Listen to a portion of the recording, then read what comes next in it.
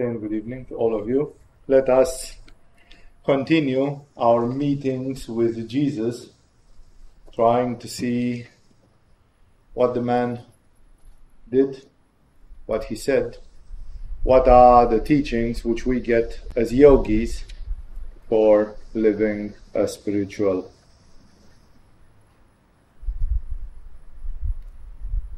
life. And we had been finishing the last of the satsangs at the point where Jesus controlled the elements of nature. He calmed down a storm. Compared to other things which he did, like instantaneously healing a paralyzed man, or instantaneously healing a blind or a leper, like giving them a new body or something, and not to mention the big ones where he raised people from the graves, this seems to be a small feat in the end. But according to the understanding of yoga, this denotes this yogic ideal of controlling the elements of the universe, and it is considered to be the result of a great accomplishment. In most of yoga is centered around the reaching of Nirvikalpa Samadhi. It's the pattern generated by Patanjali with his Yoga Sutra, where he defines that the acme of spiritual realization is the state of Nirvikalpa Samadhi. But the state of Nirvikalpa Samadhi is not a state of communion with the nature. In Nirvikalpa Samadhi, the yogis don't calm down storms or raise the dead. That's an accomplishment which belongs entirely to Purusha, to the pure spirit, to the transcendental part. It's simply the human being opening the lid on Sahasrara and having access to that transcendental consciousness, which is peaceful, silent, called by the Buddhists Shunyata, the void, or Nirvana, the extinction.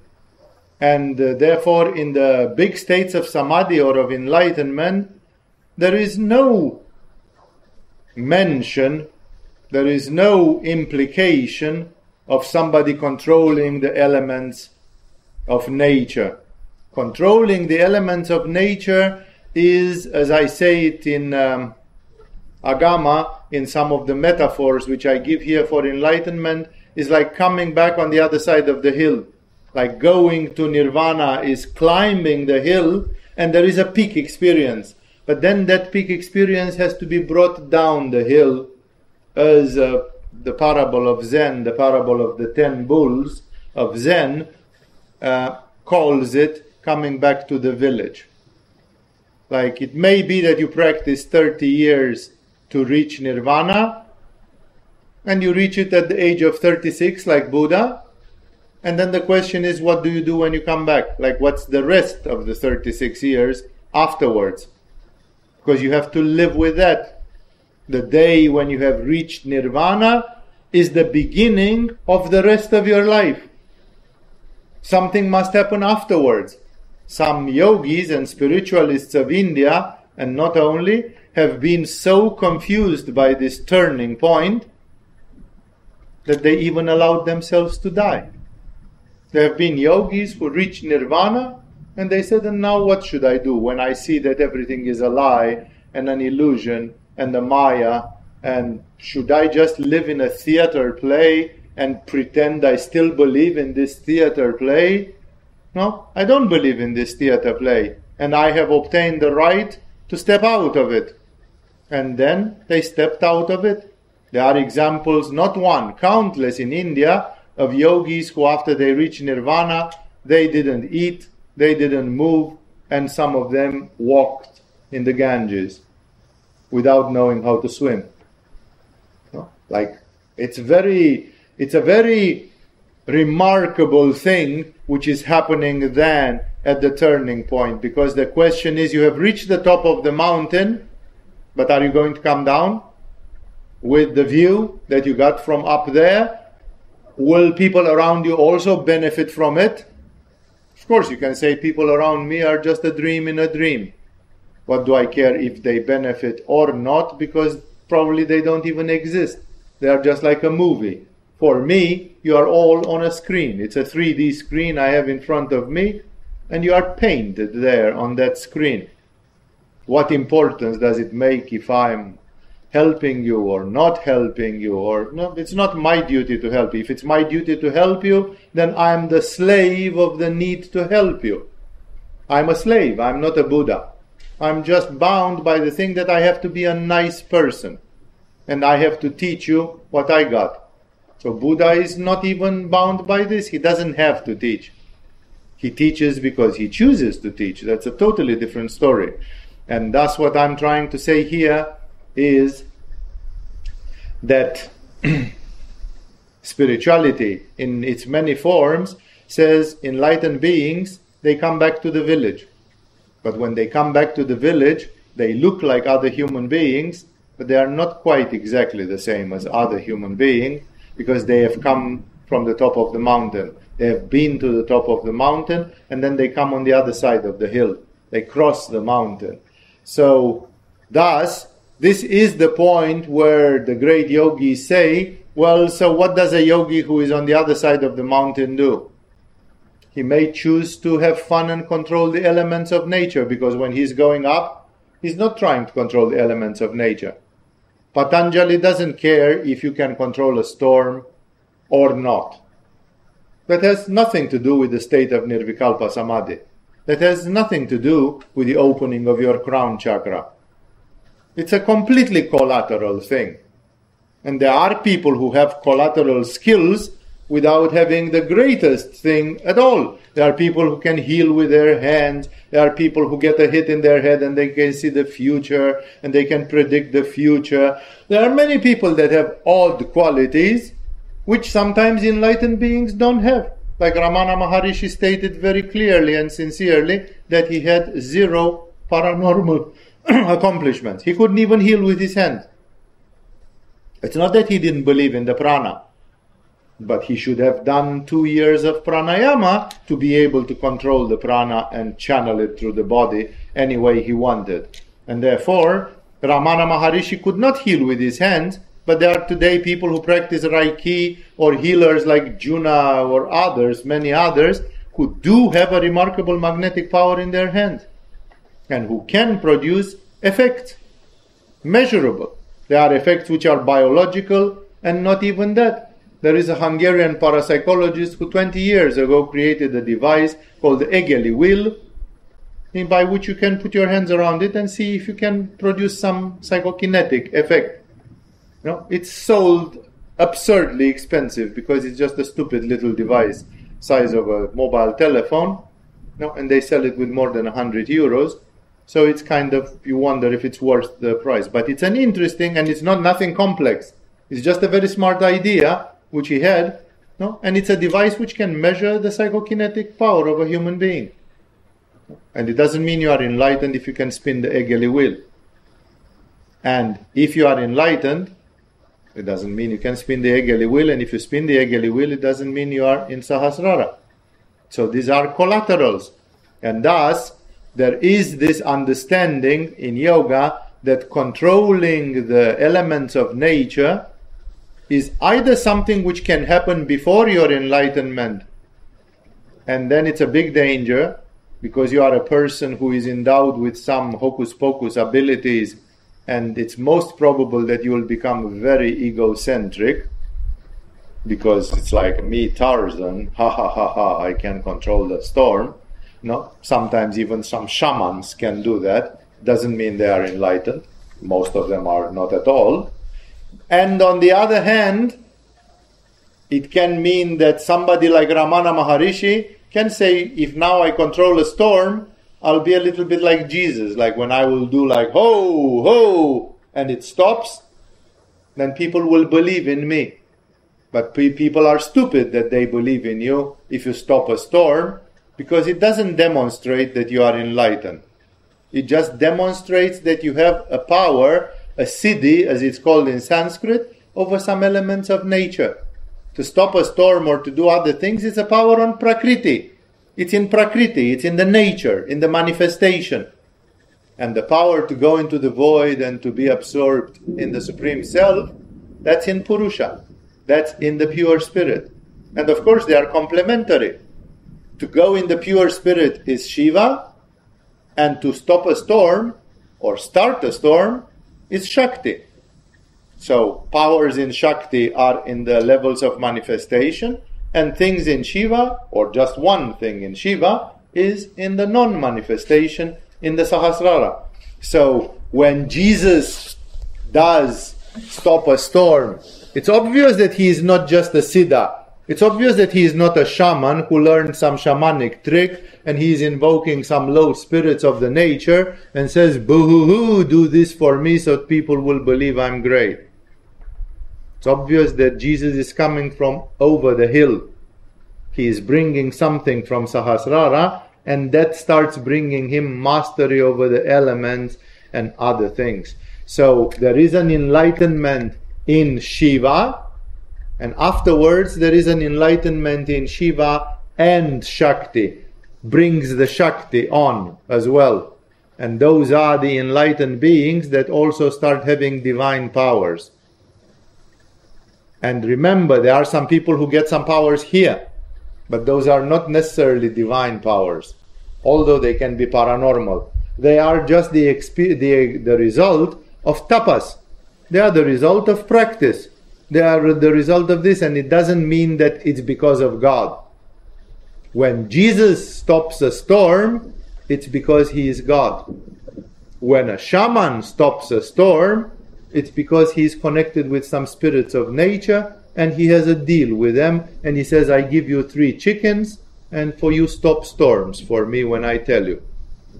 It's magic. It's shamanism. It's something else.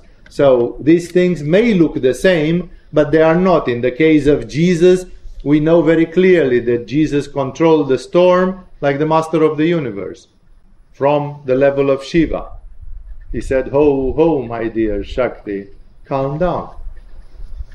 And Shakti did calm down because it was Shiva talking to her. So it's like he came from the spirit, not by manipulating 3 forces against 3 other forces and kind of changing the course of forces of nature.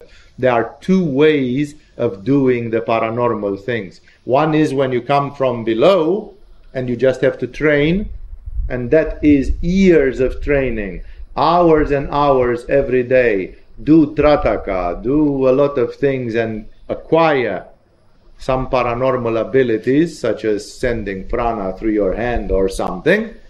And then there is the one which comes from Sahasrara, and which simply says, I don't need to do 3 years of pranayama, because I'm God. And I just need to will it. And if I will it, it will happen. That's the superior way. And remember, that's a way which is beyond Ramana Maharishi. Like even Ramana Maharishi and many others, most of us who are into yoga with some spiritual realization, we can't do that. If we have states of samadhi, it doesn't mean we can walk on water. Walking on water in India is mentioned completely separate from the yogic tradition, and it is considered to be control over the water element. The perfect 100% activation of Svadhisthana chakra. For example, in yoga texts, they say if you activate Svadhisthana chakra at this level, the water element can never and will never kill you. Never. Even if they throw you in the middle of the Pacific Ocean, you will not die. The water and the animals from the water and anything from the water will not kill you. They are your best friends. So somehow something will happen and you will survive. For example, Francis of Assisi demonstrated the same thing with the fire element. He got power over the fire and he could feel it. And once they wanted to torture him and they wanted to burn his eyes with red hot, with a blade, with a sword made hot, and he prayed to the fire, he said, brother fire, God has made you beautiful, useful, and good. I just wanted to remember the words because I wanted to. So he used 3 epithets. He said, God made you good, beautiful, and useful. Pray, do not burn me. Like, how can you burn me when God made you to be useful, beautiful, good? And they couldn't burn his eyes. His eyes didn't get burned. And piggybacking on that at some later time, you have heard me telling the story in some lectures or satsangs. He went to the Sultan, to Jalaluddin or whoever the Sultan was, and he went to him and he said, I came to convert you to Christianity. And the Sultan said, are you crazy? Like, I've seen crazy preachers around. You are just one of these. You think I, the Sultan of the Islam, will convert to Christianity just because a guy dressed in rags? And he said, no, I intend to show you that I'm right. And he said, I propose the experiment that here in the beginning, in the middle of the throne room, you make a fire, a huge fire, a bonfire. And I, together with any man which you designate from the Islamic religion, we are going to pray to God and walk into the fire. And we'll see who doesn't get burned. And the one who doesn't get burned, it means that one God is supporting. That one has a real prayer. Can you imagine that everybody shut down, that a man said, I'm ready to light a fire, and we'll walk into the fire and we'll see. So the Sultan told him, Francis, there's nobody in my congregation here who is willing to take up this challenge with you. And then Francis says, it doesn't matter. Then I will do it alone. Just make the bonfire, and I don't need to endanger anybody's life. I will pray to Jesus and walk into the fire. This is, from a yoga standpoint, that Francis of Assisi had control over the fire element. Of course, he had it through prayer. He had it through grace. He knew. Some angel came to him and told him, in a dream or in a vision or whatever, now God sent me to tell you that the fire won't burn you, ever. So you can walk on fire, you can do whatever you want and so on. This is control of the elements coming from a divine thing. He did not work on Manipura 15 years, Francis of Assisi, to say, I activated my Manipura chakra 100%, and now I can control the fire element under all its forms and levels and sub-levels. No, it was coming from above. So there are 2 ways of doing things. Developing, like if you work on Manipura, you can do a lot of things. There is this Taoist guy, John Chang, who is shown on YouTube. There are clips with him, where he takes a newspaper, he makes it like this, then he puts his hand like this, and in about 10 seconds it bursts into flames. He can make it burn just by, it's called pyrokinesis. It's known in parapsychology. It's not only him who has shown it, but that doesn't mean he is enlightened, and it doesn't mean it comes with permission from God. It means that he has practiced some kung fu, qigong and other such things. It means that he has practiced them for 40 years, every day, hours and hours. And he's got a Manipura that can do such bizarre things. In the case of Jesus, it's the other way. It's over the top. It's over the hill. Always try to think, when you deal with the paranormal, if those paranormal things are the result of a systematic tapas and training, or if they are simply the result of enlightenment and then capitalizing on that. So people were right. They saw that it was not just some shaman who had power, and they said, who is this? He commands even the winds and the water, and they obey him. Yeah? It's always controlling the elements. Yeah? I was mentioning in the last satsang other implications of it. You can hear them again and connect. So now we're going to another episode.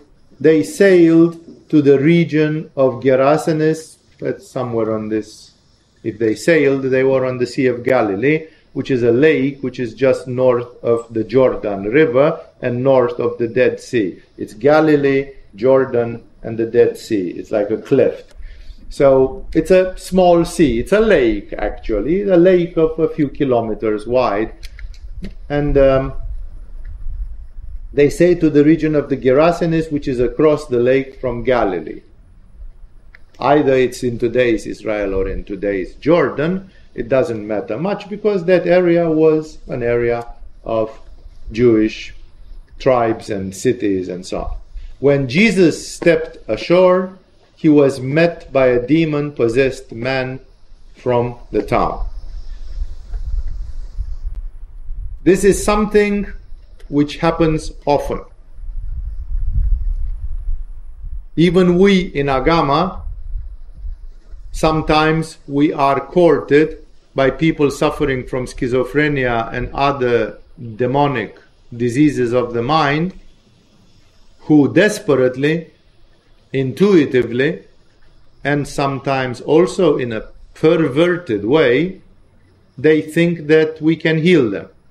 And of course, yoga and spirituality is the one which could heal such things, but you need to be a little bit like Jesus to deal with this. You need to be like Milarepa. Buddha himself met with a schizophrenic murderer called Angulimala, who was killing people and cutting their phalanx, their fingers, and he had hundreds of fingers because he was a mass murderer, and this is just a schizophrenic imbecile. And he was saying that people are caught in samsara and caught in Maya, and by killing them he sets them free. So he considered himself to do a charity, and he was killing women, children, people. He was a sort of a highway robber, but he was not doing it for the sake of robbery, he was doing it for the sake of murder. This, in the language of modern psychology, this is a monstrously disturbed human being, a person suffering from a form of megalomanic, paranoid, borderline schizophrenia of a monstrous type. Buddha met him, just told him a few words, which changed the perspective, where he saw that that was not the way to do, to set people free. And then this man, in 5 minutes, in half an hour, he became a Buddhist saint. So there's a small thing there. Stanislav Grof says mystics and crazy people, they swim in the same waters. Like all this mysticism that we do. It's the same what crazy people access. The difference being that the mystics swim in it with ecstasy, like it makes them happy, because they are with God, and the mad people suffer and make other people suffer. The environment is the same. There are many schizophrenic people who have clairvoyance, who see auras, who can, I've known schizophrenic people cutting themselves and then going and looking like this, and blood was not flowing out. They could stop bleeding in their own body just by being, but they were crazy. They were not Jesus. They were not Messiah. So the crazy person is sometimes understanding some stuff, but his soul is not in the right place. He is not at home, and the result is a disaster from this. So Stanislav Grof was correct. He said mystics, saints, and mad people, they swim in the same waters. But the mystics draw ecstasy out of it, and the mad people, they just draw only suffering out of it. So that's why sometimes many people say it's better, if you don't want to go into the spiritual part, it's better maybe not even to start doing yoga and the mystical things, because it's like you open the box of Pandora. You are going in a place where bourgeois citizens don't go and shouldn't go. You go there only if you are schizophrenic, or if you are a mystical seeker, a spiritual seeker. I don't fully agree with it, because there are ways of expressing your aspiration and longing and spiritual quest in ways which are not provocative, like we do in Agama. Many people do yoga, and who is becoming a schizophrenic?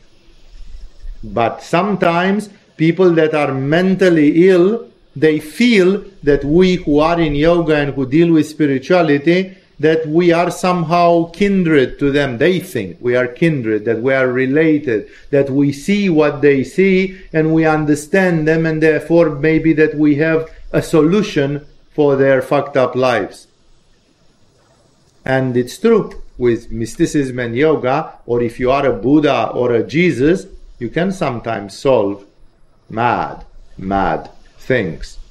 But not everybody can. So for example, there are many people who are fucked up in their head, and they hear there is a yoga school which is not just about stretching and gymnastics, and they would come. And unless some very powerful yogi would take daily care with them and attend to them, babysit them, nothing can be done. And therefore, if I want to be with you and not to attend to some schizophrenic patient, then we simply have to refuse them. In Agama, for example, we don't take people who are schizophrenic or who have severe mental disease, and we tell them, sorry, we can't help you because there is no Jesus around here to take care. There is no Buddha around here to take care of you at the level where you need it. No? It's like, Swami, could you do it? Maybe. But it would tax me a lot, and it would make me tell you, take 6-month holiday because I have a schizophrenic to take care of. No? And it's not the right price to pay. I don't want to pay that price. And thus, and that's why we prefer to tell them, sorry, go somewhere else. Here you cannot find relief. And therefore, they come. And as you can see, there are people who, even among the people who persecute us now on internet and so on, some of them are obvious borderline schizophrenics. Anybody who has a PhD or a master degree in psychology can read such authors, people who write some of this senseless nonsense that is put online. And I'm telling you already, I don't have a master in psychology, but I have studied enough these things, and I have known such people a lot, and I know these are borderline schizophrenics. It's a form of borderline schizophrenia. All these people who lie about being raped and inventing things and so on, this is just mental disease.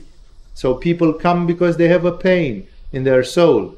They have a hole in their soul, and they are desperate because they live in hell. Although they are in the physical body, when they go home and they look in the mirror, they see the devil. They are not happy. Their life is a nightmare. Such people, I've known such people, some of them very closely, and they have one happy moment and 1 million devilish moments in their life. Their life is an accumulation of hell.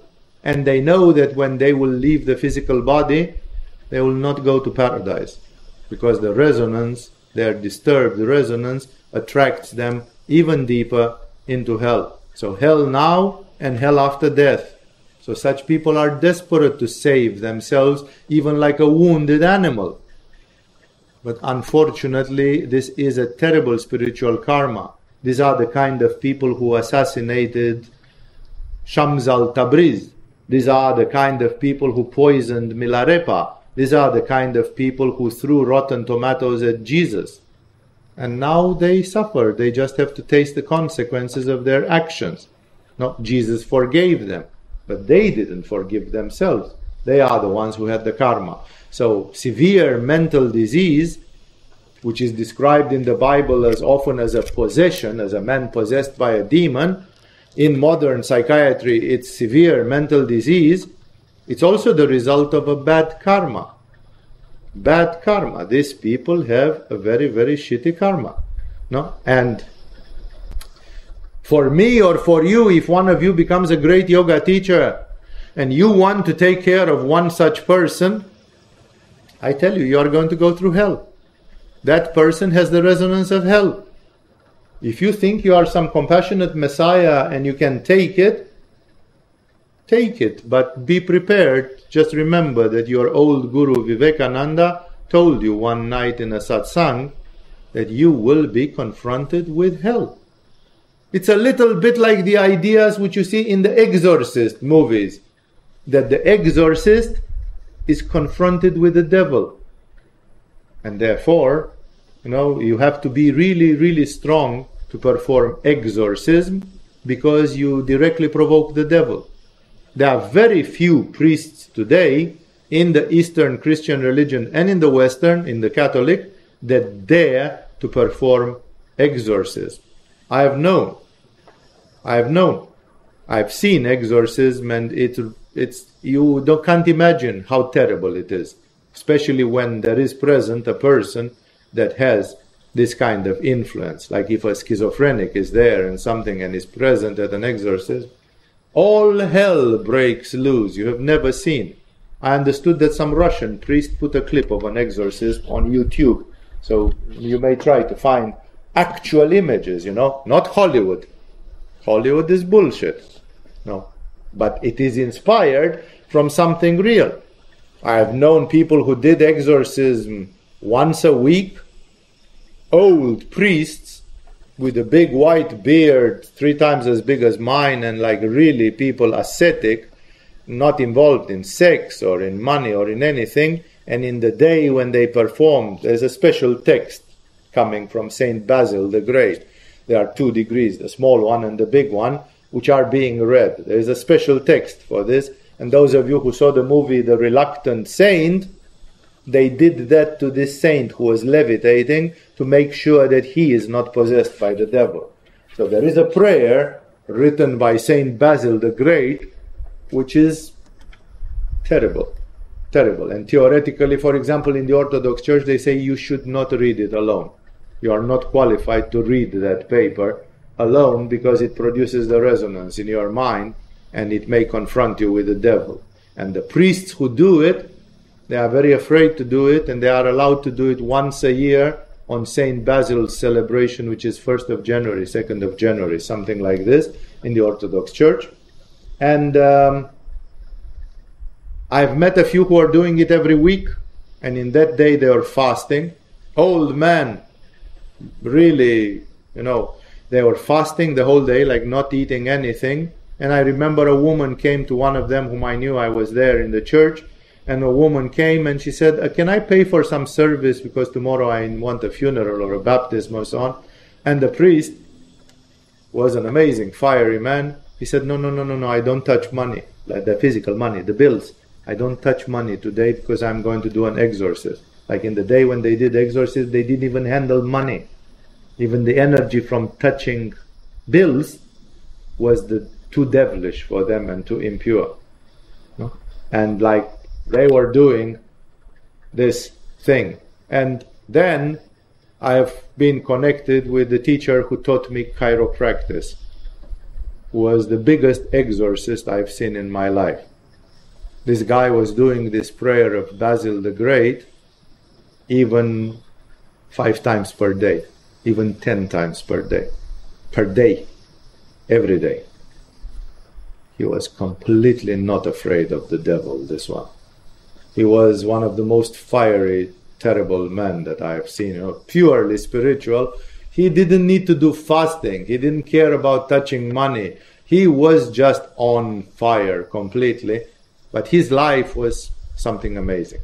I'm not going to insist there too much, but I just want to show you the fact that modern psychology calls it severe mental disturbance, and ancient mysticism calls it being possessed by a spirit who infiltrates your mind, who piggybacks on your mind. Your mind is like a glove, and he puts the hand in the glove. And then you are like Kermit the Frog. You see Kermit the Frog doing things, but it's some John Smith who has the hand up in Kermit and makes her do things. Kermit is not Kermit. Kermit is the puppet master. So the demonic entities, they are like the puppet master. And then the person who is subjected to this is divided, is split, torn. No? The person is torn. There are people who are even afraid to come and see me. And then afterwards they say, I don't know why I was afraid, because I feel so good. Yes, some puppeteer knew that I will snatch the hand out of the puppet. And therefore they say, don't go, don't go, don't go. It's what's happening now. Many people who went demonized in this crisis of Agama, they never came to talk to me. They never came to ask me, Swamiji, what did actually happen? what did really happen? No, like, let's talk. There is some open communication here. You are a human being. If you are going to lie to me, I'll probably realize that you are bullshitting me and so on. I just want to talk to you to see. No, very few had the courage to say, what's your opinion about it? What's your take? What's your view of the whole situation? What did actually happen? No? Why? Because there is this duality. Half of you, half of such a person, is the soul which is looking for the light.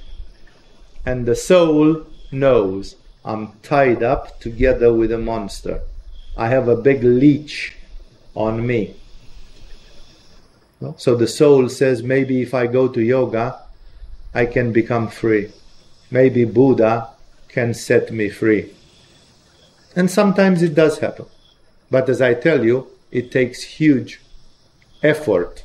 It takes a lot of focusing on that. Or again, in the case of Jesus, it takes like this. But not everybody is Jesus. The apostles tried to solve such a problem, maybe in this paragraph or others, and they did not succeed. And they say, why does it work for you? And because we pray to the same God as you. We say, God, Jehovah, or whatever they call their God, please save this dude from some demonic possession. And God was not picking up the phone. And then Jesus said, there are some demonic influences which require fasting and a lot of prayer. It's not only fasting and prayer. They require proficiency. They require that one should be advanced in it. Not everybody can do. I'm telling you, I've seen very experienced Christian priests who thought that they can do an exorcism per week. And then I met this incredible old man who could do it 10 times per day. Like, he could fight with the devil from morning till evening. He was inexhaustible. He had one of the biggest manipuras that I've seen in my life. He could, okay, you want to fight with the devil? I'll show you. I have the Bible in my hand and I knock you over the head all day long. It's like I'm not getting tired. He was a warrior of Christ, warrior for Christ. But inexhaustible, fearless, incredible.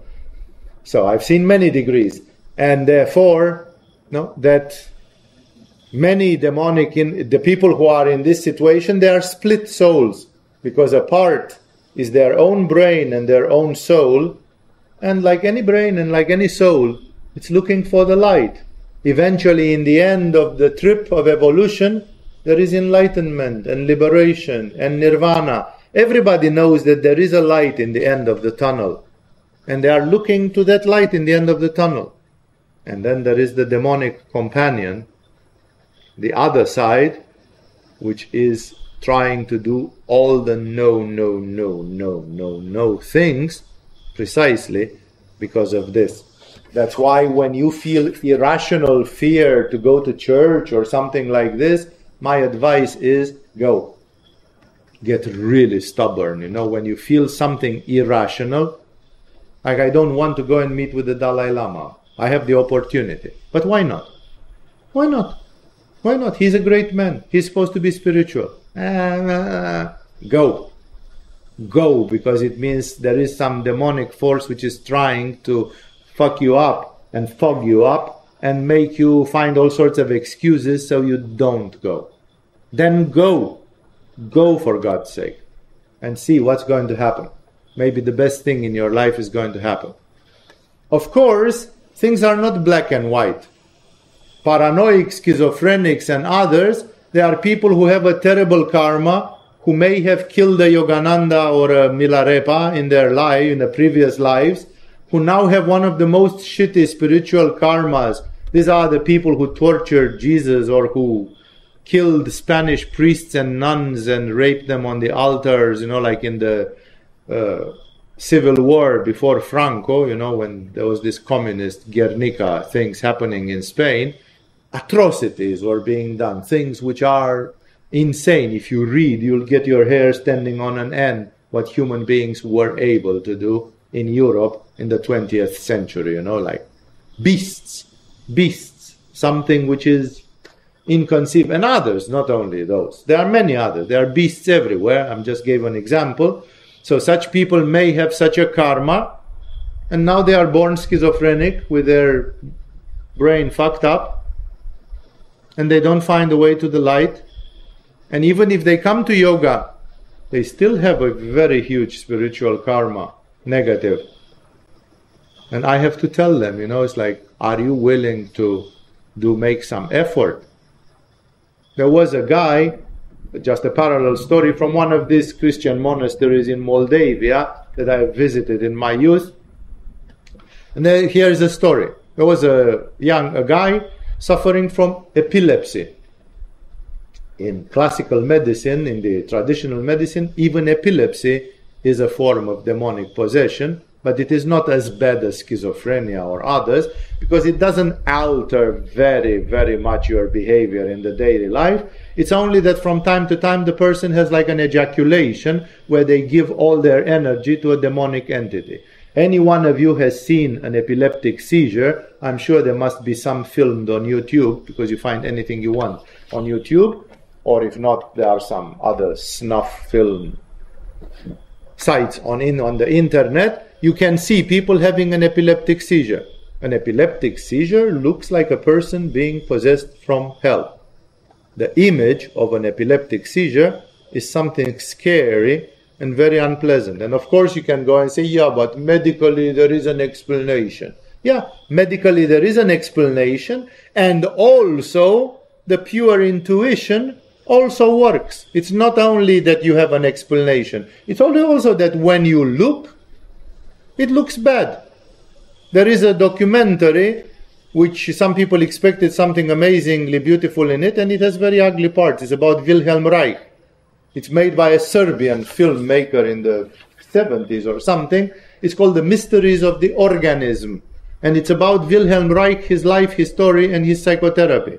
And it shows people doing some Reichian psychotherapy. I don't even need to tell you more. I'm simply saying, see those images. What do people do when they hyperventilate and swing their hips, and then they go into the catharsis or something? If you would put that image in the Lord of the Rings, you would say that they are orcs coming from hell. That's what they look like. There is no doubt about the fact that that's not the frequency of the angels, of paradise, or of Jesus Christ. Therefore, intuition works unerringly, like, do you want to be like that? Perhaps not, So, coming back, this is just another point about psychotherapy. It's stirring up some of the ugly, terrible, demonic, dark parts of the human being. But we don't go there right now in this satsang. So, I'm coming back to the story. Even epilepsy is a mild form of demonic possession, because the epileptic seizure looks exactly like one coming from hell, one being tormented by somebody from hell.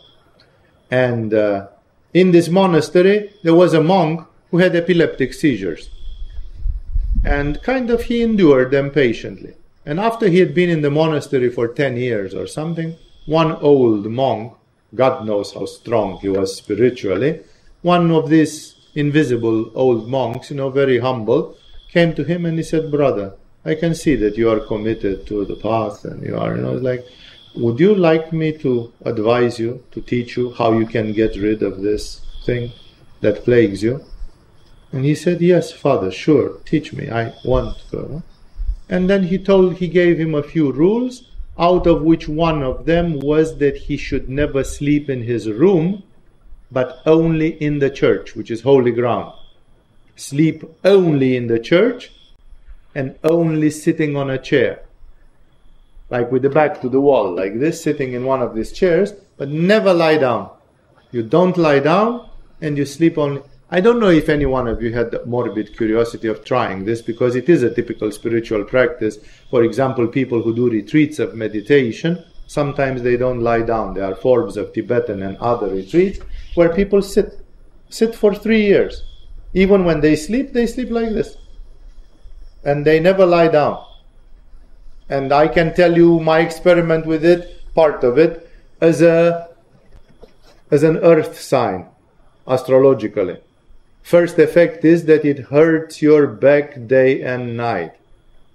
You have pains in the body, and all the time you are just dreaming about lying down a little bit.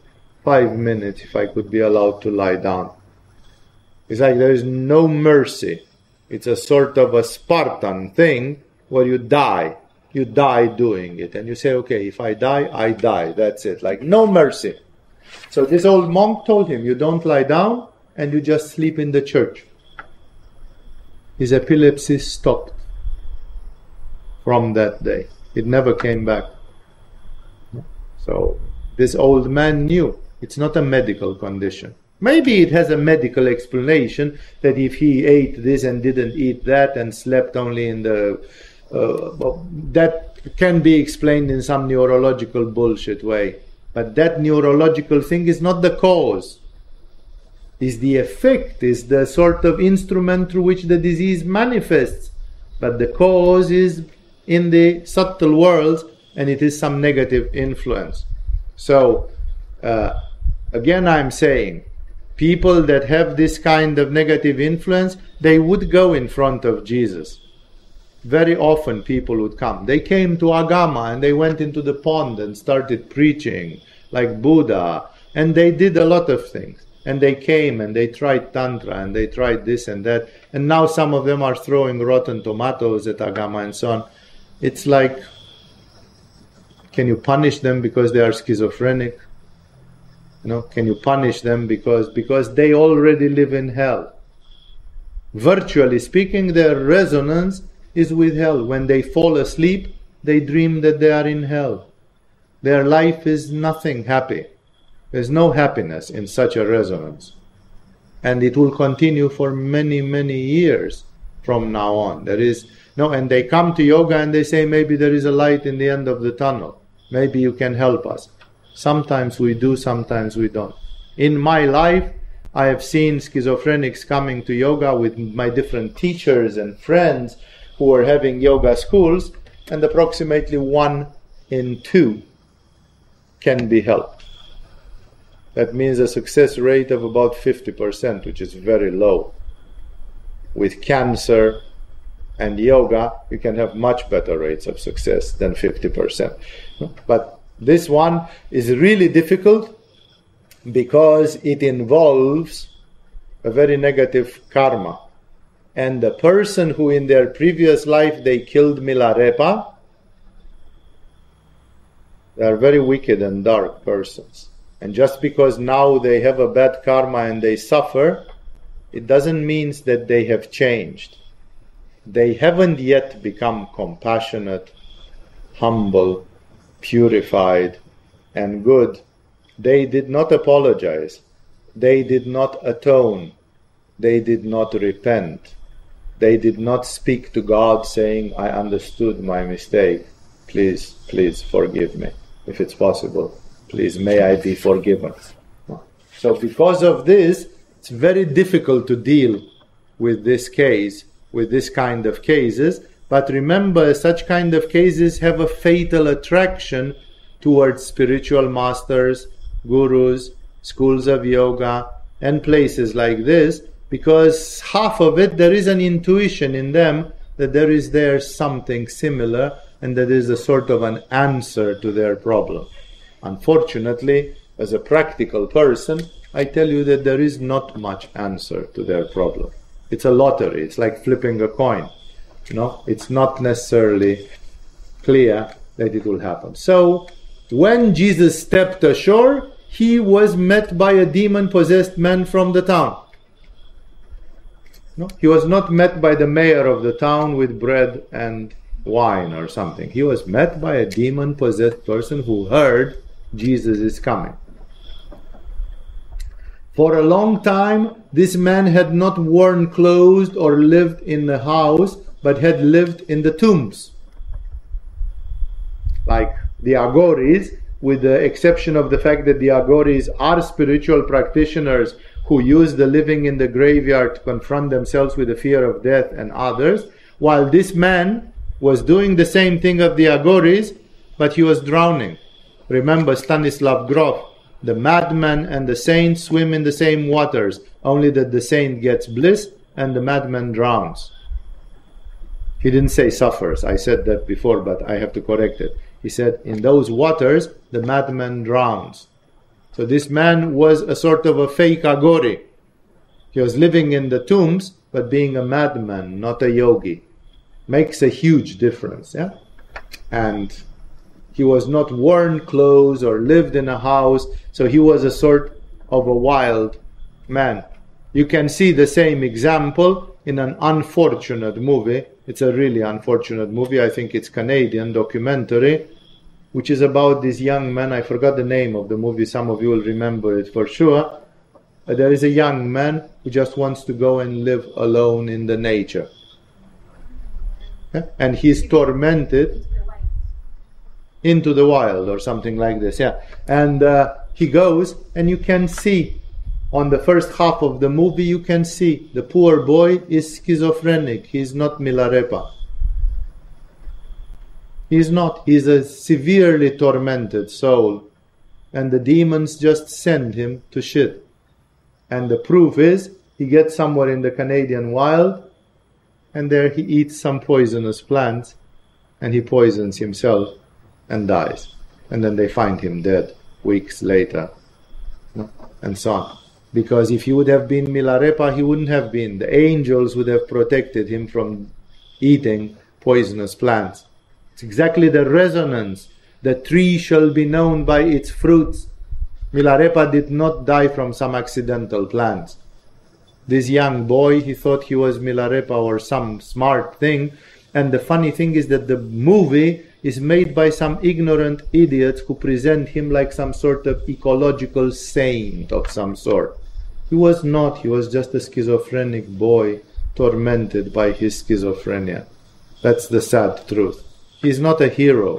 He's a victim, that boy. No? And that's why, so this guy was not wearing clothes, living in the wild man. No, we have many of those. You have seen many. When he saw Jesus, he cried out and fell at his feet, shouting at the top of his voice, "What do you want with me, Jesus, Son of the Most High God? I beg you, don't torture me." Two things. He greeted Jesus, and then he says, "What do you want from me?" Like Jesus had come to him. But Jesus said, "Are you crazy? I didn't seek you out through the villages of Judea. You fucking came in front of me." Because the soul of this man was was looking for some redemption. He tried to be saved from this demonic hell in which he lived. No? And he came forth. And then the demon took over and said, "What do you want from me?" Like the demon.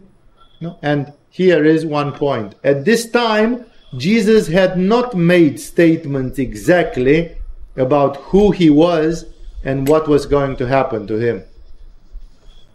People didn't know him yet. They knew that this guy was something outstanding. Later, he is asking Peter, and Peter says, "You are the Messiah," and all that. No? But Jesus had not yet declared fully, "Look who I actually am and what's going to happen." But guess what? The demon knew already, because the demon lives in the astral worlds and he has clairvoyance. And for him, Jesus was not a hidden entity. He knew who Jesus was. So the people didn't know, even his own disciples didn't know who he was. But he says, "What do you want with me, Jesus, the Son of the Most High God? I beg you, don't torture me." Like the demon knows that if such a person wants to punish them, it's exactly like, I think this morning I caught my cat pissing on my desk. And I kind of slapped her over the ass and I said, "You can't do that." No? So it's if I have a demon around, okay, my cat is not a demon, so she got a mild one. But if it will be a demon, I'll get a real spanking, So the demon knows. If I go, I get punished. So with Jesus, Jesus has zero tolerance towards the darkness and the demonic, And he says, what do you want with me? Like, now I'm exposed and I know what's going to happen. You are going to do exorcism, surgery on the aura of this guy, and and I'm going to suffer. Everything which is spiritual makes demonic people suffer. Take again that quote from Karl Marx. When I hear church bells ringing on Sunday, it's like a dark fog is descending over my brain, and I feel an inordinate desire to destroy or kill somebody, because it's like a madness is falling over me. This shows Karl Marx to be a demonized person. If you react like this to something which is divine, because the bells of the church are supposed to be the voice of the angels and the voice of God, calling the Christians for prayer. Why would you get irritated? I mean, okay, I don't believe in Christianity. I think these guys are just idiots. Somebody is selling illusions to them. There is no Jesus, there is no heaven, there is no salvation. It's fine. No? And then they have these stupid bells, and it's like, how naive. No. Karl Marx was getting mad and he wanted to kill somebody. That's the reaction of a demon. Yeah? So the demonic is scared of the spiritual. There is a war, there is a state of war, and the demonic knew. And he says, what do you want with me? Jesus, like, you seek me out. Actually, he didn't. But it's like a car which has two steering wheels. Like these cars where people learn how to drive a car, that the instructor also has a steering wheel to correct the mistakes of the pupil. And it's a double steering wheel, it's a double command. Part of the command comes from the soul of the man who is the victim, and part of the command comes from the demon, and they have like 50-50 or something, 50% of the life of that man is his actions, and 50% is the actions of the demon that possesses him. And you can't see. If you are his mother or friend, you don't realize that my friend Walter is demonized and he's doing things which are demonic or not. And this is not his action, it's some demon who made him to do this action. No? There were people in the school to whom I told, even 4 or 5 years ago, there was a scene, and I told to somebody, you right now behave like a person who is demonized. Because you do actions which are not yours. If you would be sober, you wouldn't do these actions. Many people in the school became very angry. They said, oh, Swamiji, that's too much to say that somebody is demonized and you are manipulating. And I'm not manipulating at all. It's in the spiritual history, only that people don't like to hear about it. Because when you smoke, the demons of the tobacco, they possess you. When you drink, the demons of the alcohol possess you. When you masturbate, the demons of the sexual energy possess you. And people don't like to hear this. It's too spooky to hear this. No? But this is the truth. It's not when you are, smoking, you are not as possessed as a schizophrenic. A schizophrenic is possessed by something very dark and very hard. A lot. He cannot control it. Theoretically, a smoker can give up smoking in 5 minutes. Say, I stop smoking now. No? So it's not that bad. And the fact that you smoke doesn't make you do murders or horrendous things, or just smoking. People become cold in their soul. I smoke and then I'm like, no, I'm not emotional, I don't care, I don't cry for mercy. It makes my heart cold. So, but it's still a demonic influence. It's still the shamans from South America, who were the first ones who were using it, a bit in Central America and North America, they also had, but it was more in South America. They knew exactly that it's one of the shamanic plants in which you have spirits which possess you when you take it. And when it was brought to Europe, the Catholic priests analyzing the effects which it had on people, they called it the devil's grass. Today, the devil's grass is sold in 7-Eleven without any shame. It's just sold, people don't care. alcohol, tobacco. Now they want to legalize marijuana. All these are just demonic entities. Some of them not really, really bad and dark, but still. And they try to control you. People say, oh, I'm not dependent on marijuana. Really? Stop it for 7 years. Show me. I ask for a demonstration of your, it's like, people don't do it. They go for 3 months and they say, I realized your request was bullshit. And it's not. Your willpower is bullshit, not my request. Your willpower, because you are dependent on it and you can't stop it, and you lie to yourself that you can. Because those are entities which keep you dependent. Dependent on alcohol, dependent on tobacco, dependent on marijuana, dependent on other bigger things, dependent on sex or masturbation, dependent on different things. No? That's what it is. So these are all demonic influences, but on degrees. Not all of them is black and white. This guy from our story is a man who was a high-level schizophrenic, So his life was a mess, and he was like completely fucked up. But when he was put in the presence of Jesus, the demon, being with the back to the wall and knowing that now the confrontation is coming, revealed itself and spoke to the voice of the man. He says, what do you want with me, Jesus, Son of God? I beg you, don't torture me. Because he won't let go. If I have a dog which is clinging to a bone and I want to take the bone, sometimes if the dog is too bad about it, I have to take a stick and hit it over the muzzle and say, let go. So the dog is tortured, has pain, because he won't let go. In the same way, a demon won't let go without fighting. And when it's fighting, it's losing. And when it's losing, it's suffering. And therefore, it suffers. That's why the Christian monks, especially the ones which were more warlike, they simply said the greatest method to get rid of the demons is to pray. Prayer. Prayer. Believe me, there isn't a methodology of prayer. Either you use the imitation of Jesus Christ of Thomas à Kempis, or you use the methods of Teresa of Avila or of John of the Cross, or the methods of maybe Francis of Assisi, who was not very clear about his methods, and so on. Or you use the Eastern Christianity methods like the Hesychast method, the prayer of the heart, or others. There is something which in Bhakti Yoga, for example, Recte in Christianity, of course, the same thing can be said about the Sufis, that they do prayer by spinning, and that's just one of the 12 forms of prayer. They have zikr, and they have others. One school of Sufism has this dervish dance. That's not the only way, but that's the most graphically, visually stunning, and people always, when they say Sufis, they imagine that this is what Sufis are. Only 1 in 12. One school in 12 is about this. So back to our story, but it's prayer. And that simply says, if you want to do prayer, if you have gone to a Sufi school, if you have gone to a Christian monastery for 1 week, and you want to do, what do? You do prayer, for God's sake.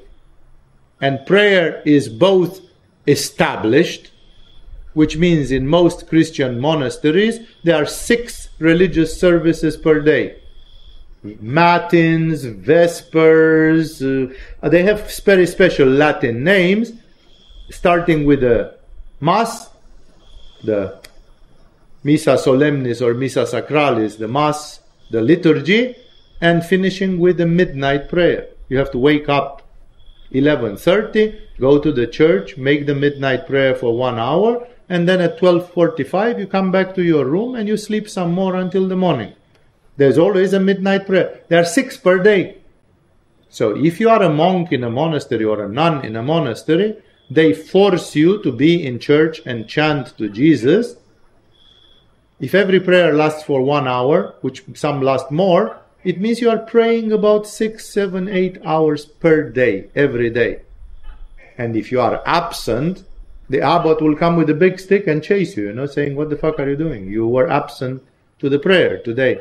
Which means the demon is making you hide in a corner and you are not coming to do the prayer. Because the prayer is from God and the demons hate it. Christian mystics have said clearly, whenever you pray, it's like it's pouring with divine fire in your aura, and any one of these leeches which are sucking energy from you, they get burned. That's why he says, don't torture me.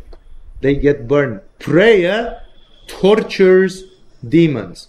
Not because it wants to torture them, but because they cling and they won't let go. Or they're biting hard on you, and they need a little bit of beating to let go. That beating is the prayer. The prayer is sending in your aura some very divine and pure energies, and those energies are simply, it's like you put sterilizer, hydrogen peroxide or some disinfectant on some viruses and bacteria. They just die. Prayer is like taking a bath with disinfectant, with alcohol or something. It just cleanses everything. And let me tell you one thing. I have lived in monasteries.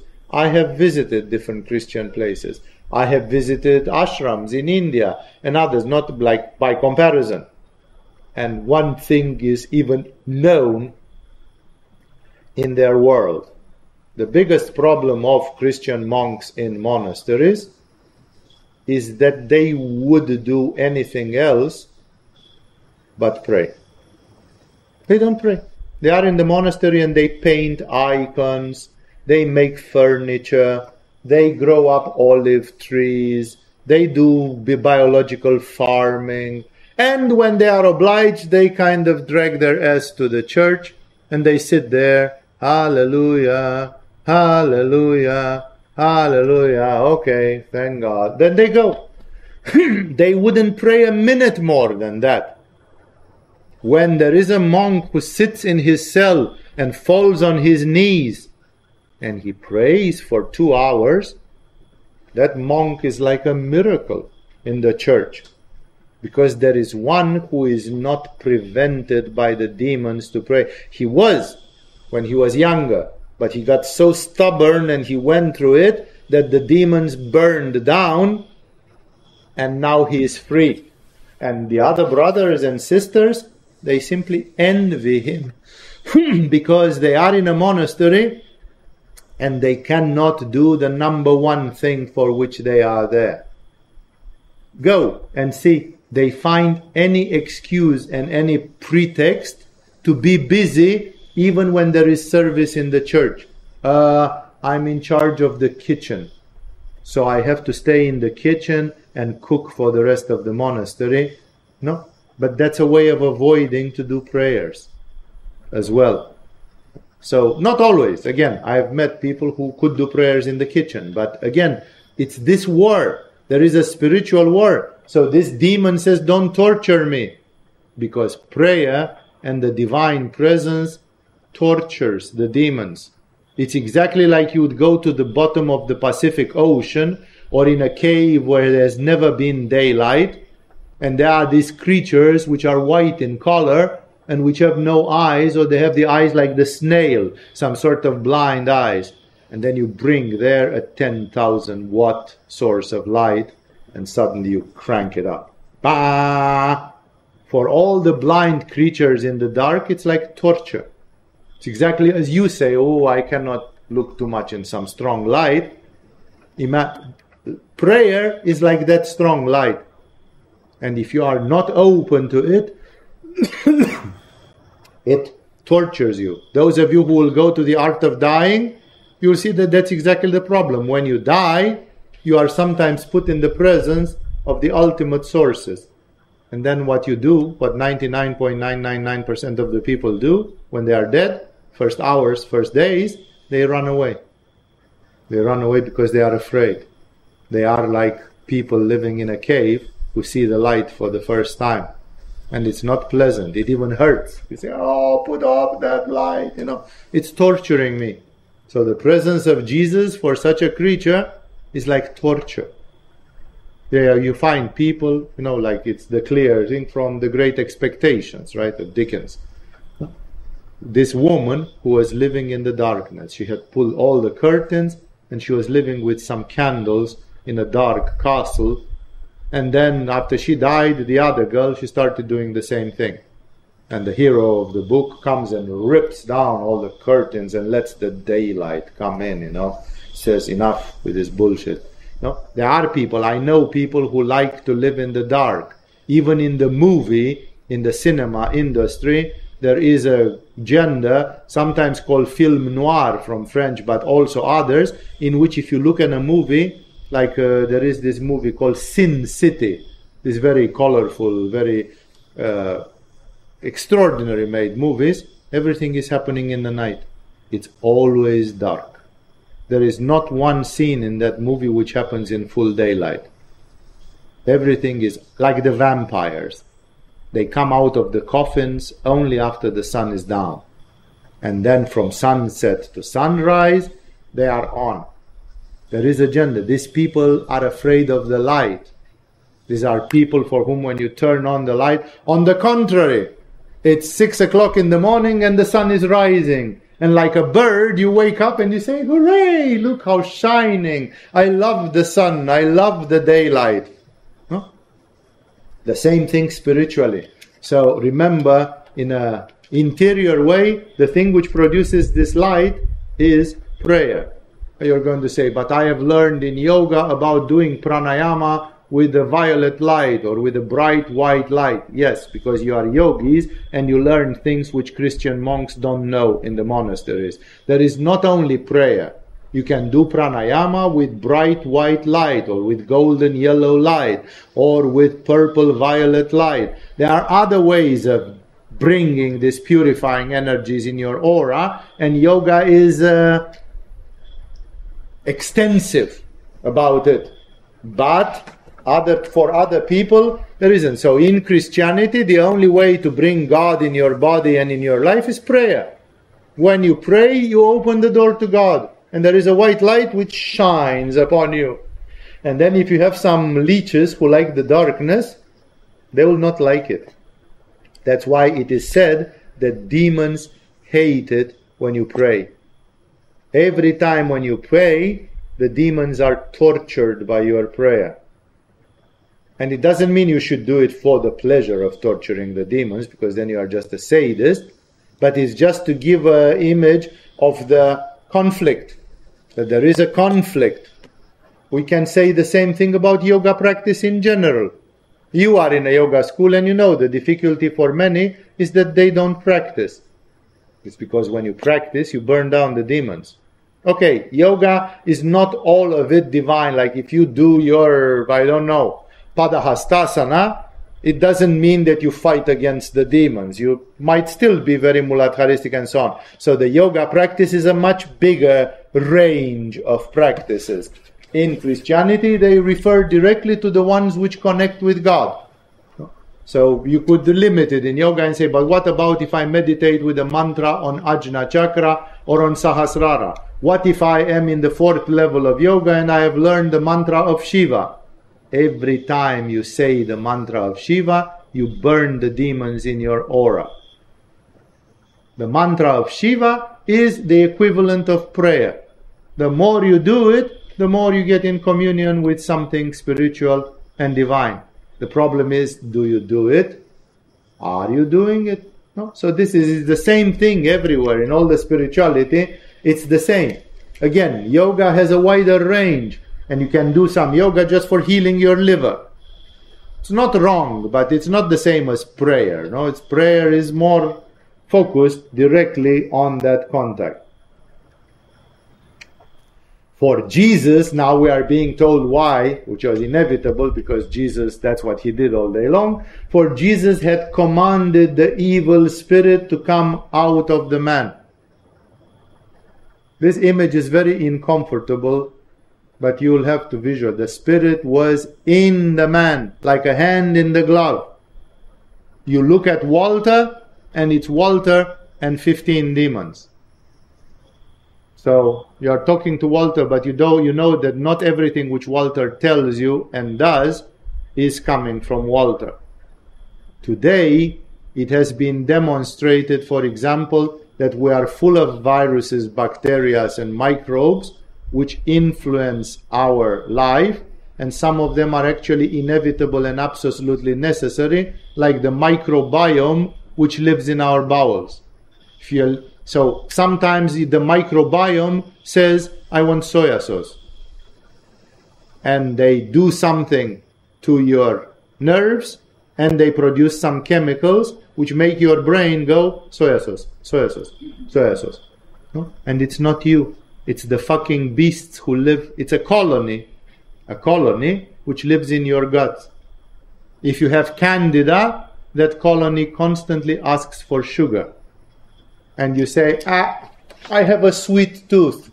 No, you are possessed by the demon of candida. That's the actual truth of it. But nobody likes to say it because thinking in demonological terms gives people the creeps. It's like, oh shit. Yes, we are symbiotic with candida and with 100 other things which form our microbiome. And the sad thing is, if they die, we die. We can't even live without them. But then our lives, with the lives of other creatures, what would you say if you had a boa snake inside you? Or if you had a tiger under your shirt? You know? It would be obvious and very unusual. Well, you do. It's only not that visible as a tiger or as a boa snake. And some of it lives in your bowels. And some of it lives in your blood. And some of it lives in your cells. So we are like this. We are superimposed. No? That's why there is no need to get afraid of this thing with the demonology. It is important to know it and to know up till which limit you are ready to tolerate. Like somebody says, you know what, Swamiji, I just gave up smoking and I'm eating a lot of sugar. So, you know what, I cannot fight with two demons at the same time. Right now I'm fighting with the nicotine demons and I am tolerating the candida. I cannot fight with the candida and with the tobacco spirits at the same time.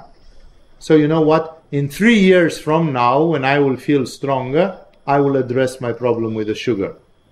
That's a wise way. There is a proverb, Latin proverb about Hercules, should have been in Greek, but it has been promoted in Latin. It says, nec Hercules contra plures. Not even Hercules against contra plures, many. Even Hercules takes one enemy at the time. The works of Hercules, the 12 works of Hercules are done one by one, not two at the same time. Because even Hercules is not smart enough to beat two enemies at the same time. So it has to be taken one at a time. That's why I don't want you to become hysterical and desperate. No, take it with a sense of humor. We are constantly interfering with the spirits of nature. We are constantly interfering with the collective subconscious mind, which is fucking with our minds and puts ideas in our minds. There are many, many influences. The planets, the karma. There are many influences in the life of a human being. And when you get to know about it, you don't get paranoid and afraid and you start running in circles like, oh my God, it's demons everywhere, it's demons everywhere. No, they are. And God created the world in this way. But the question is that when you are like this man, which Jesus met, then you are fucked. Then you are possessed way beyond the acceptable tolerance limits. And then even Jesus would come and say, I would not clean your candida, I would not clean your microbiome, but you have a demon which possesses you badly. That one, out, has to go out. So it says here, because Jesus had commanded, how? Maybe with loud voice, or maybe telepathically, directly. We don't know. We are not told that Jesus said, get out. We are starting that the man came screaming, and it was not the man screaming, it was the demon screaming through the mouth of the man and saying, what do you want with me, Jesus, Son of God? I beg you, don't torture me. Like the demon was afraid of Jesus. Well, it means Jesus was not just a lamb. If the demons were afraid of him, it means Jesus could be really hard as well. No? Don't take that Jesus was a softy who all the time smiled and told to people just gentle, new age, lovely stories. He was tough. He was God. And God sometimes burns and punishes. No? So it's like, okay, so don't torture me. And he says, because Jesus had commanded the evil spirit to come out of the man. And it's not enough to get it out. I command to my cats to get out of my office. And 5 minutes later they are back in. So I have to lock the door if I don't want them to come back in. Right? So a demon must not only come out, but you must seal the doors so that it cannot come back. So Jesus, that's what Jesus does. Jesus does not tolerate one human being who is a child of God, a creature who theoretically could become a Buddha. Jesus does not tolerate to see this person possessed and living in a misery like this. At least he says, I lived 30 years around here in Palestine. For 30 years I'm going to do something which people will remember. No? Then I will not physically be there, and there will be many other people who will be schizophrenic or possessed or something. Maybe there will be somebody to heal them, maybe not. Many times it had seized him, the spirit, and though he was chained hand and foot and kept under guard, he had broken his chains and had been driven by the demon into solitary places, which means the community in that village was disturbed by this madman who was sitting out there and howling naked and behaving like the society cannot tolerate such people. You go in the middle of New York and start howling naked, and they will arrest you. They will put you in eventually they will realize you are schizophrenic and they will put you into a mental institution. No? So that village also, and people had put him in chains, and this guy had broken the chains. Like, this is why there is an expression which says the power of the madman. That people who are crazy, they have a superhuman power, physically and in other ways. And sometimes they stab themselves with knives and blood is not coming out, as I told you about schizophrenics and others. They do things, that's because they are possessed. It's not their power. They are paranormal phenomena that happen with such possessed people, paranormal demonic phenomena, paranormal dark phenomena which happen. So it said that this demon many times it had seized, which means there were moments of maximum, moments of crisis, which every psychiatrist knows that schizophrenics are normal for 3 months, and then they get seized by a seizure and they do the most incredible stuff. So he had seized him, the spirit seized him. Of course, when it was full moon, when it was, like there are some rules about when do these spirits get the power to attack, because it's like some rules of engagement. It's like you want to rent a car and go for a trip, and you say, first I need my salary to come into my account, and then when I have money into the account, I just go and rent a car and make a little trip. No, but if you don't have money, you don't rent the car. So the demon also has some secret things which make him capable to act, and he doesn't have those things all the time. And thus, he says, many times it had seized him, but again, alternatively, and though he was chained hand and foot and kept under guard, he had broken his chains and had been driven by the demon into solitary places, howling like a jackal.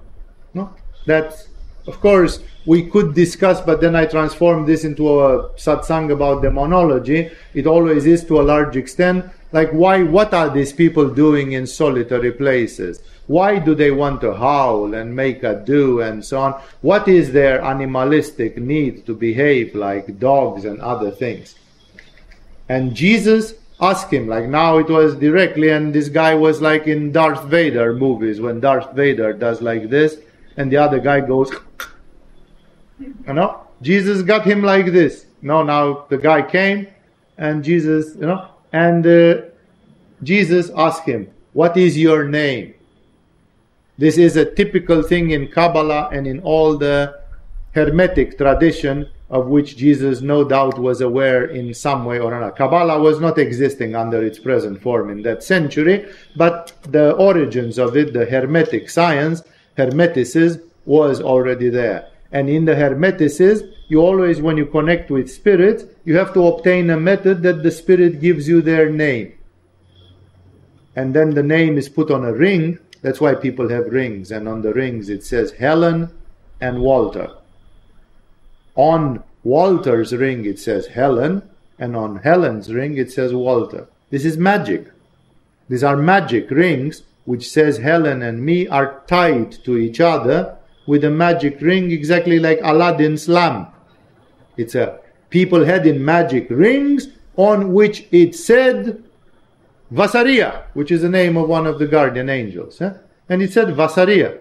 And this is it was engraved and put with pentacles and this is the ring of Vasaria. And when magicians went there, they just touched the ring and rubbed it like Aladdin's lamp. And in their mind they said, Vasaria, Vasaria, Vasaria. And the angel came. Because of this and because of this. So this is magic. So Jesus, like a magician, no, because it's the easier way, he asks it, what's your name? Because then you can tell him whatever the name is. Azazel, that's the name of a devil, of a demon. And then you say, Azazel, fuck off. And it's like you speak to a dog. You speak to the dog, and say, Rex, go. And the dog understands that you talk to it and you tell him to go away. So it's the same with the demon. It's the same. Now we are opening a little bit the door to magic, demonology, exorcism, and so. And first of all, he has to have the name. I think even in the movie The Exorcist, which is largely exaggerated, this William Blake or Peter Blake, whatever movie, that's what he's trying to get. He's trying to get the demon to tell him the name. Legion, he replied, because many demons had got into him. Legion is not a name. It means the demon answered and he said, we are about 30 in here. 30 of us. So whose name should I give you first? He said Legion, which shows a human being is not possessed by one. A person who smokes and drinks and masturbates and takes marijuana is already possessed by 4 demons. There is more. It can be much more. So it's and that possession is more mild, come on, I'm not that way, I can give up any second. Or that possession can be you will never see me giving up smoking. I'd prefer to be dead before I would give up smoking. That's a person who is held very tight. Very tight. Yeah? So, Legion, he replied, the man replied, but from him, because many demons had got into him. And they begged him repeatedly not to order them to go into the abyss. So much teaching in this.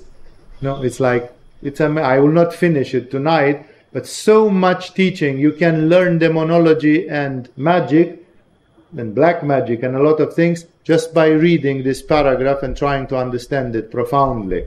Now, they begged him repeatedly not to order them to go into the abyss. What is the abyss? The Tibetan yoga says there are 6 realms, 6 extracorporeal realms where people can go, where spirits can go in the afterlife.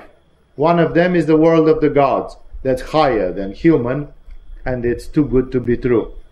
The second of them is the human world, where your grandmother has gone, unless your grandmother has been a bitch and a witch doing black magic.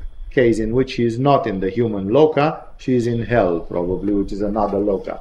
So, Deva loka, human loka, and then there are a few others. One of them is the animal loka. For example, you cannot meet with your favorite dog in the afterlife, because you are in the human loka and the dog is in the dog cannot come to the human loka. So if you meet your dog after you die, it's bad news, because it means you have gone into the animal loka by mistake. No? And you are going to live among animals, not among human spirits. And besides these 3, there is the world of the pretas and bhutas, of the hungry spirits. There is the world of the demons, of the asuras, like the titans, as the Greeks call them in the Greek mythology. And the last but not least is hells. And hell is the one which is dark. And that's why here in the Bible, not knowing Tibetan classification, they simply call it the abyss. Like the demons, and especially the diabolic entities, they come from their home is a very, very ugly place. It's a very, very terrible place. And that's why they get bored in hell, and they try to get out there and to get busy with you and with me. Because it's not fun to be where they are. It's like people from Somalia or from Libya or from Chad who are trying to cross the Mediterranean Sea in a dinghy, in a boat, to get to Italy. Because it's not fun to be in Central Africa. It's more fun to be in Italy, whatever you do. But it's much more fun to live in Rome than to live in sub-Saharan desert. And thus, what I'm trying to say here is that these demons are exactly like the emigrants. I don't have any pun against emigrants. I'm not condemning them. I just made an uninspired comparison, but in a certain way it holds. Because they don't like to stay in their realm, and they want to come and get busy. They get bored. And if Jesus would say, get out of this guy, go back home, then they are sent back to Somalia. They are sent back to the abyss. And they don't want. That's the thing which frightens them most. And see how smart the demons are. Many of them are Manipuristic, like the tobacco demon is a Manipura demon. And so it's not stupid. It's smart. And he says, now I met with Jesus, I'm fucked. There's no way I can fight against this guy. This guy is the expert of the experts, and he's going to wipe me out in a second. And then they go on the second best thing. They say, there is no doubt you are going to send us out, but please don't send us home. So they pray to Jesus. They say, okay, we know we can't stay, much as we would have liked, but at least give us the second best. Which is frightening to realize how much is happening there. And they begged him repeatedly not to order them to go into the abyss. Because it was enough for Jesus to say, go into the abyss. Go back where you belong. He could. He had the power. He had the power to do pretty much anything he wanted. And the demon said, no, no, no, no, no, please, not the abyss. Look what Jesus did, because he listened even to their prayer, not in a very friendly way, but he listened because he was God, and God has to answer to everybody's prayer. He behaved like God, and he said a large herd of pigs was feeding there on the hillside. The demons begged Jesus to let them go into them, and he gave them permission. The demons belong very well into the animal world. Animals and demons very often fit. There are many, many of the demonic tendencies which fit with animal tendencies. And the demon said, if you don't let us keep this man, because you claim him, then at least can you allow us to be in some pigs? Like some pigs won't make a big difference, and we have to be somewhere, and we know we exist in this universe, so don't punish us 100%. Give us something. Guess what? Jesus accepted. He said, okay, stop possessing my friend, but you can possess those pigs. He didn't care, because it was much less in the animals are anyway living, like this guy was living like a pig, naked and and then those demons went and lived into pigs, where they were like at home. They fitted very much with the pigs. That's why many spiritual people, they don't live too much with animals. Because the animals are close to the demonic. They are inferior. They are subhuman, and they can contaminate you with something. All my life I did not have animals, and now since I'm here, I make an experiment, and I have a couple of animals around my house and in my house. And I'm studying this very carefully. How are these frequencies manifested through the animals? Many people think I just have cats because I like cats or something. It's an experiment for me. I'm a metaphysician, not a person fond of cats. I'm a guru. So for me it's an experiment to see what did Jesus see, and how does this demonic stuff manifest subhuman levels. Some human beings who are subhuman they are possessed by such low category demons. They are not the worst. There are some which are all the way satanic, diabolic. That's much worse. That's really, really serious. But these ones, they were like demons, pig-like demons. That's why you see these faces, like in the Lord of the Rings, all these human beings that had pigs' heads and stuff like this. These are demons. It's metaphors for demons. They are not physical. All these orcs and other things which look like monstrous animals, that is exactly where this is coming from. And he gave them permission. When the demons came out of the man, they went into the pigs, and the herd rushed down the steep bank into the lake and was drowned. Like when the pigs got possessed, they became naughty, crazy, wild, self-destructive. Because that's how the demons are. No? A smoking person who is a little bit demonized, you tell them, tobacco kills. Tobacco kills. Yeah. He wants to die. He wants to die. He knows. It's a self-destructive thing. The tobacco demon is a demon which is killing you and him together with him. So when these demons went into the pigs, what did the pigs do? They threw themselves into the lake and drowned. This shows what kind of demons they were. What were they doing? You know? And what a need they had to gnash their teeth and to do these terrible things. You can say, does somebody have that need? Yes. Yes. There are forms of existence in this universe which have that need or more. They cut themselves and look at the blood, how it's flowing. You know, these people who cut themselves to feel that they are alive. And a million other things. These are demons. Demons. The people that cut themselves, lots of teenagers do that. It's a fashion. These are demons. A demon makes you cut yourself so you feel the pain, and so on. And others.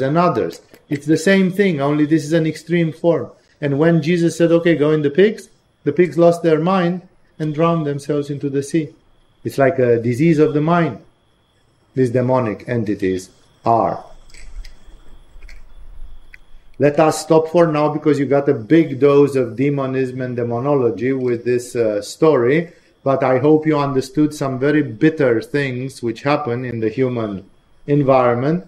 There is more, there is much more. You know, don't forget, I have lived together with exorcists, and I have seen lots of this stuff and experienced it in meditation, in prayer, and in other ways. And that's why you have to either stay pure, prayer, sattvic food, and all the rest, and stay away. Or if you are dealing with it, sometimes, like we who are yoga teachers, sometimes we encounter it. And then the question, what do we do? And then you have to be able to know it a little bit and to know what it is. This knowledge of the demonic influences which exist in the human being, they exist a little bit in Tibetan yoga and in the Tibetan art of dying, but in the Indian yoga, they are not mentioned very clearly. It doesn't mean that they don't exist. So when we look at Christianity and at Jesus, and when we look at the Tibetan art of dying and other such things, we know that it exists. And it exists not only for the Christians, it exists for the yogis and for every person on the face of this earth. These things exist. And as a great tantric text of India, Tantrasara, used to say, those who know are above those who don't know. So the first step in your emancipation is that you have to know.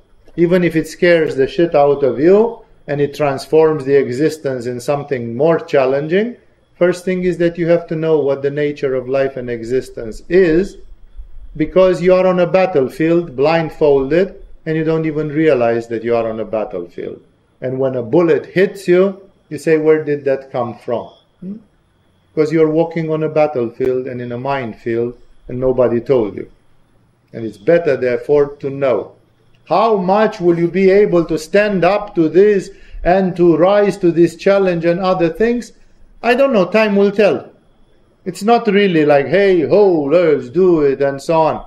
It's not. But the first thing is that you have to know, because your mind and your consciousness needs to digest these things and to say, aha, that's why sometimes I was feeling some impulses that I wanted to restart smoking, or I wanted to restart doing this or that. It's my old friends who are calling me back. Maybe I relapse back. When you know this, unless you are a total jellyfish and an idiot, something is standing up in you and you say, but I don't know, I don't want to be the slave of those people. I want to live my own life. And that automatically creates the sense that, na. Now I know you don't play with me so easily, because now I know. So indeed, those who know are above those who don't know. But of course, even when you know, sometimes the demonic tendencies can be there, because the demons are not ashamed or afraid of the fact that you know. They try to make you smoke again anyway, even if you know. They try to make you masturbate and lose your ojas, even if you know.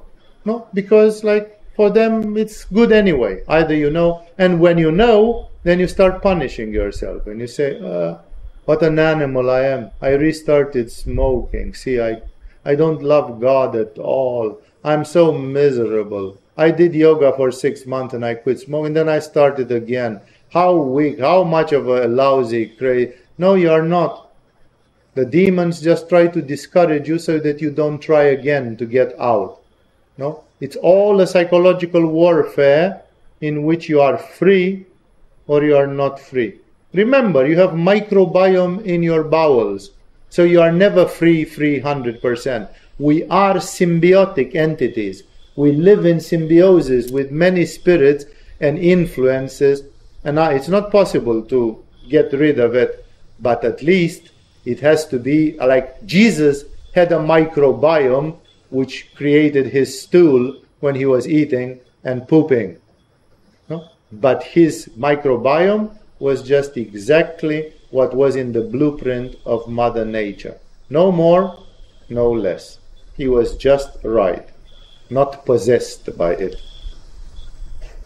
Meditate on these things. These are very hard truths.